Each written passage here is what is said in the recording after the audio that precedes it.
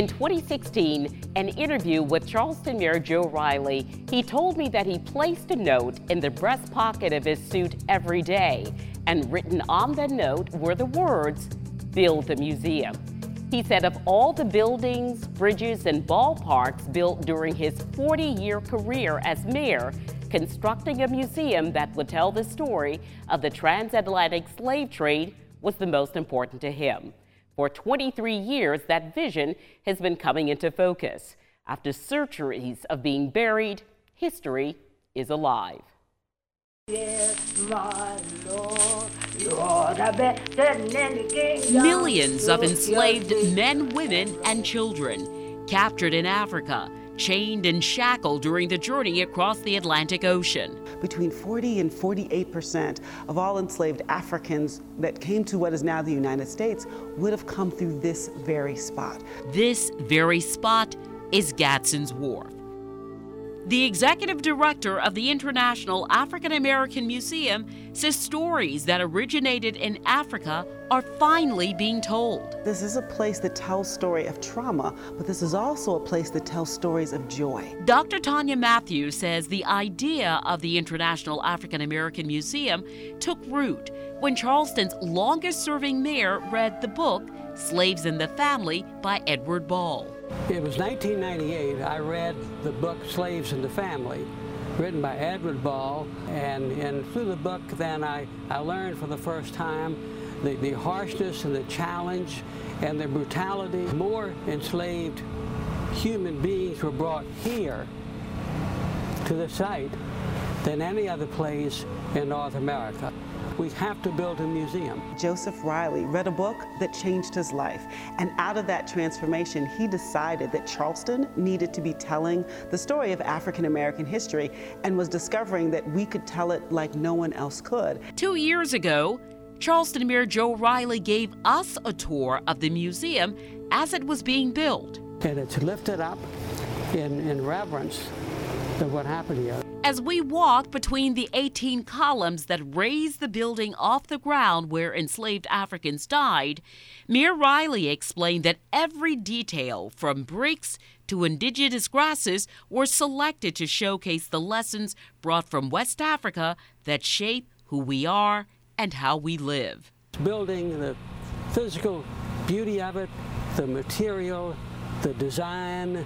Dr. Matthews explains the central idea behind the museum that now stretches across 45,000 square feet is that this will be an evolving institution centered on truth. Let's talk about this space. Why was it so important that this museum happened here on this particular site?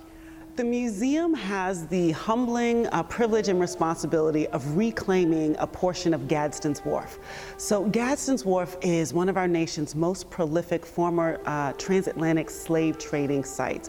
Local, state, and national leaders broke ground on the International African American Museum in 2019. And now 4 years later, as history is being revealed, there are many people to thank for being caretakers of the dream. I think there are a lot of thanks involved. There are thanks from the very, very beginning, of course, to Mayor Riley and those who entertained his ridiculous idea of building the second largest African American history museum in the country in Charleston. Congressman Jim Clyburn, who stood there in the beginning, board members, advisors, and then of course we have donors and contributors, right?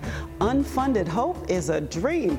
And so we've had a lot of folks who have invested in the project, and those who invested before they knew it was certain, and those who invested once they saw it was certain and important and simply needed to be bigger and more powerful.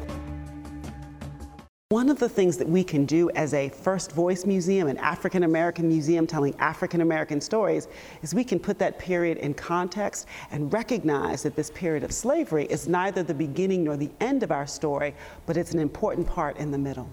The International African American Museum is the second largest museum dedicated to African American history and culture in America. Standing on Gadsden's Wharf, the place where nearly half of all enslaved people were brought to North America, the museum is expected to fuel the Lowcountry's economic engine. So how will you measure the museum's success? Obviously, we're going to have our economic impact studies, and obviously we're going to be looking at our ability to fundraise. But we also want to look at, say, our member role, not because folks pay to be members, but because that's the number of people who raise their hand to say, we stand with the International African American Museum. The CEO of Explore Charleston, Helen Hill, says, in part, the International African American Museum stands poised to be a transformative force in the Charleston economy. Let's talk about some of the delays, some of the challenges that you faced in getting the museum open. I think in retrospect, as I think about our delays in context, it's extraordinary that we broke ground in late 2019, and then the world turned upside down. For a good 2 years or so, and we find ourselves here in 2023. Some of those delays were our commitment to get this absolutely right. And I hope and I expect that when folks walk into the museum, they won't say, wow, I can't believe it took so long. They'll say, oh my, how did they get it done so quickly? And when she describes what they did inside of the museum, she directs our attention to interactive technology in every gallery, on every wall, and atop every table. She says the museum's mission is to help visitors connect with history. So now imagine doing it 8 hours a day. The International African American Museum, designed to be a special place where people will engage with artifacts and exhibits and information in a unique way, in this place where history is alive.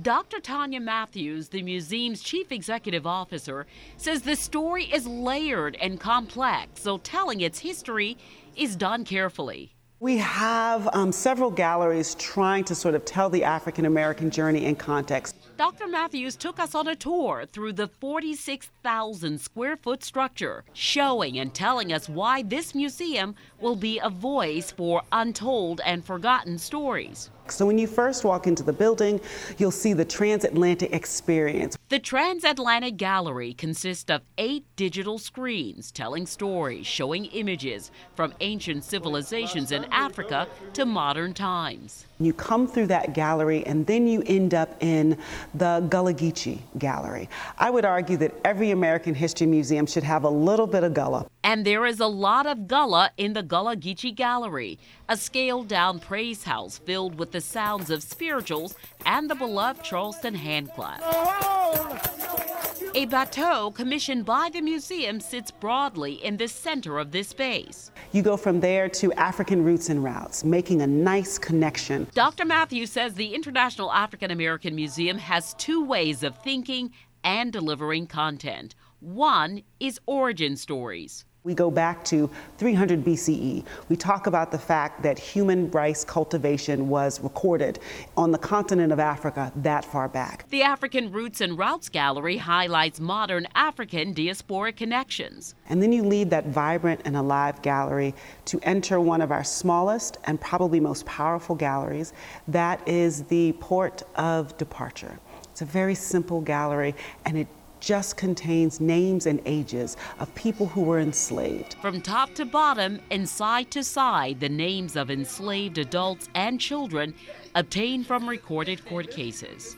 The Port of Departure Gallery has a sister gallery, the Port of Arrival. There are still names, but these names are very American given.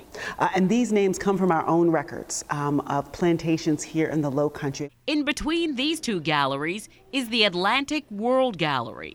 So the Atlantic Worlds Gallery is a mashup of African diasporic culture. You've got Haiti, Sierra Leone, Charleston, New Orleans, all of these places mixed up together. And part of what we're doing is making this deliberate connection. The Atlantic World Gallery also explains why Charleston, why this port, why Gadsden's Wharf was so important in the transatlantic slave trade. Looking out the windows, the Atlantic Ocean, the connection that brought millions of enslaved people to Charleston. Once you leave the Atlantic Worlds Gallery, then you step into Carolina Gold. One of the things that differentiates the International African American Museum is that this museum tells the story of slavery through rice cultivation. Many of us learn the story through cotton, but we talk about how this Carolina Gold was the cash crop here in the Low Country, ultimately making Charleston the richest city in all of the colonies.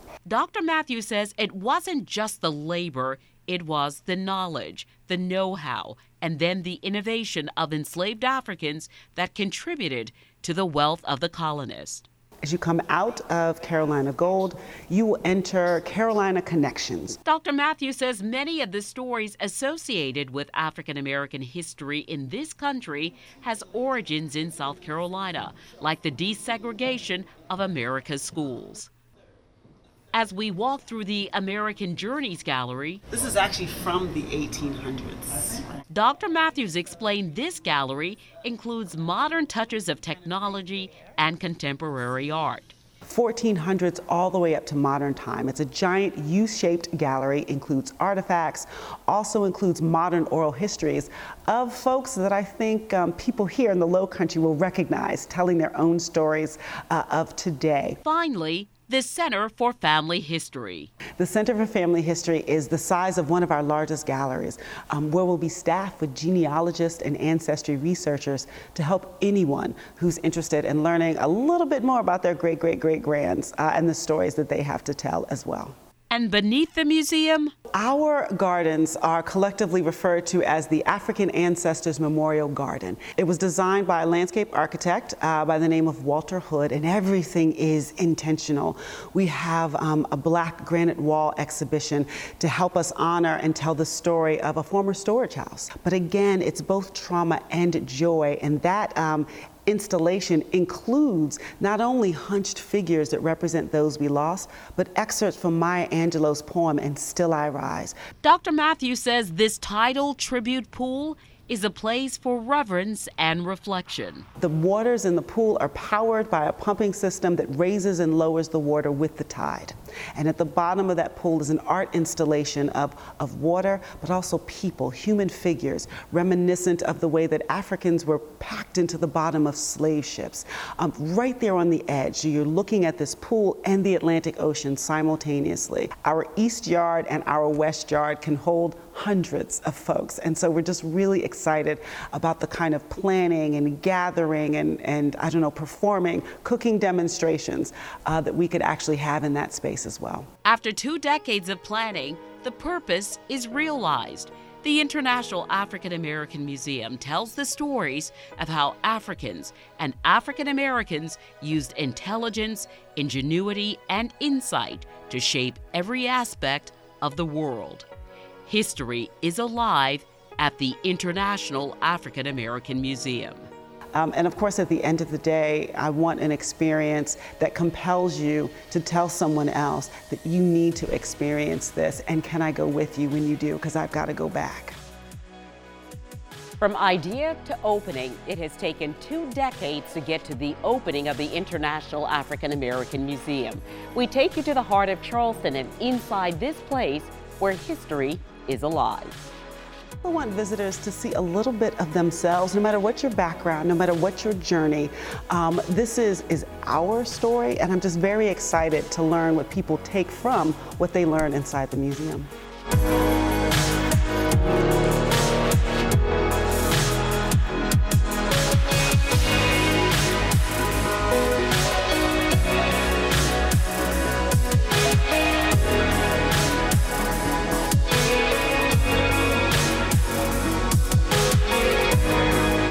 For this episode of Let's Talk. Let's Talk is produced by Eric Johnson. I'm the host, Carolyn Murray. We welcome your comments and advice on our podcast, so please write a review and share the link with others. Thanks again for listening to Let's Talk. Goodbye until the next time.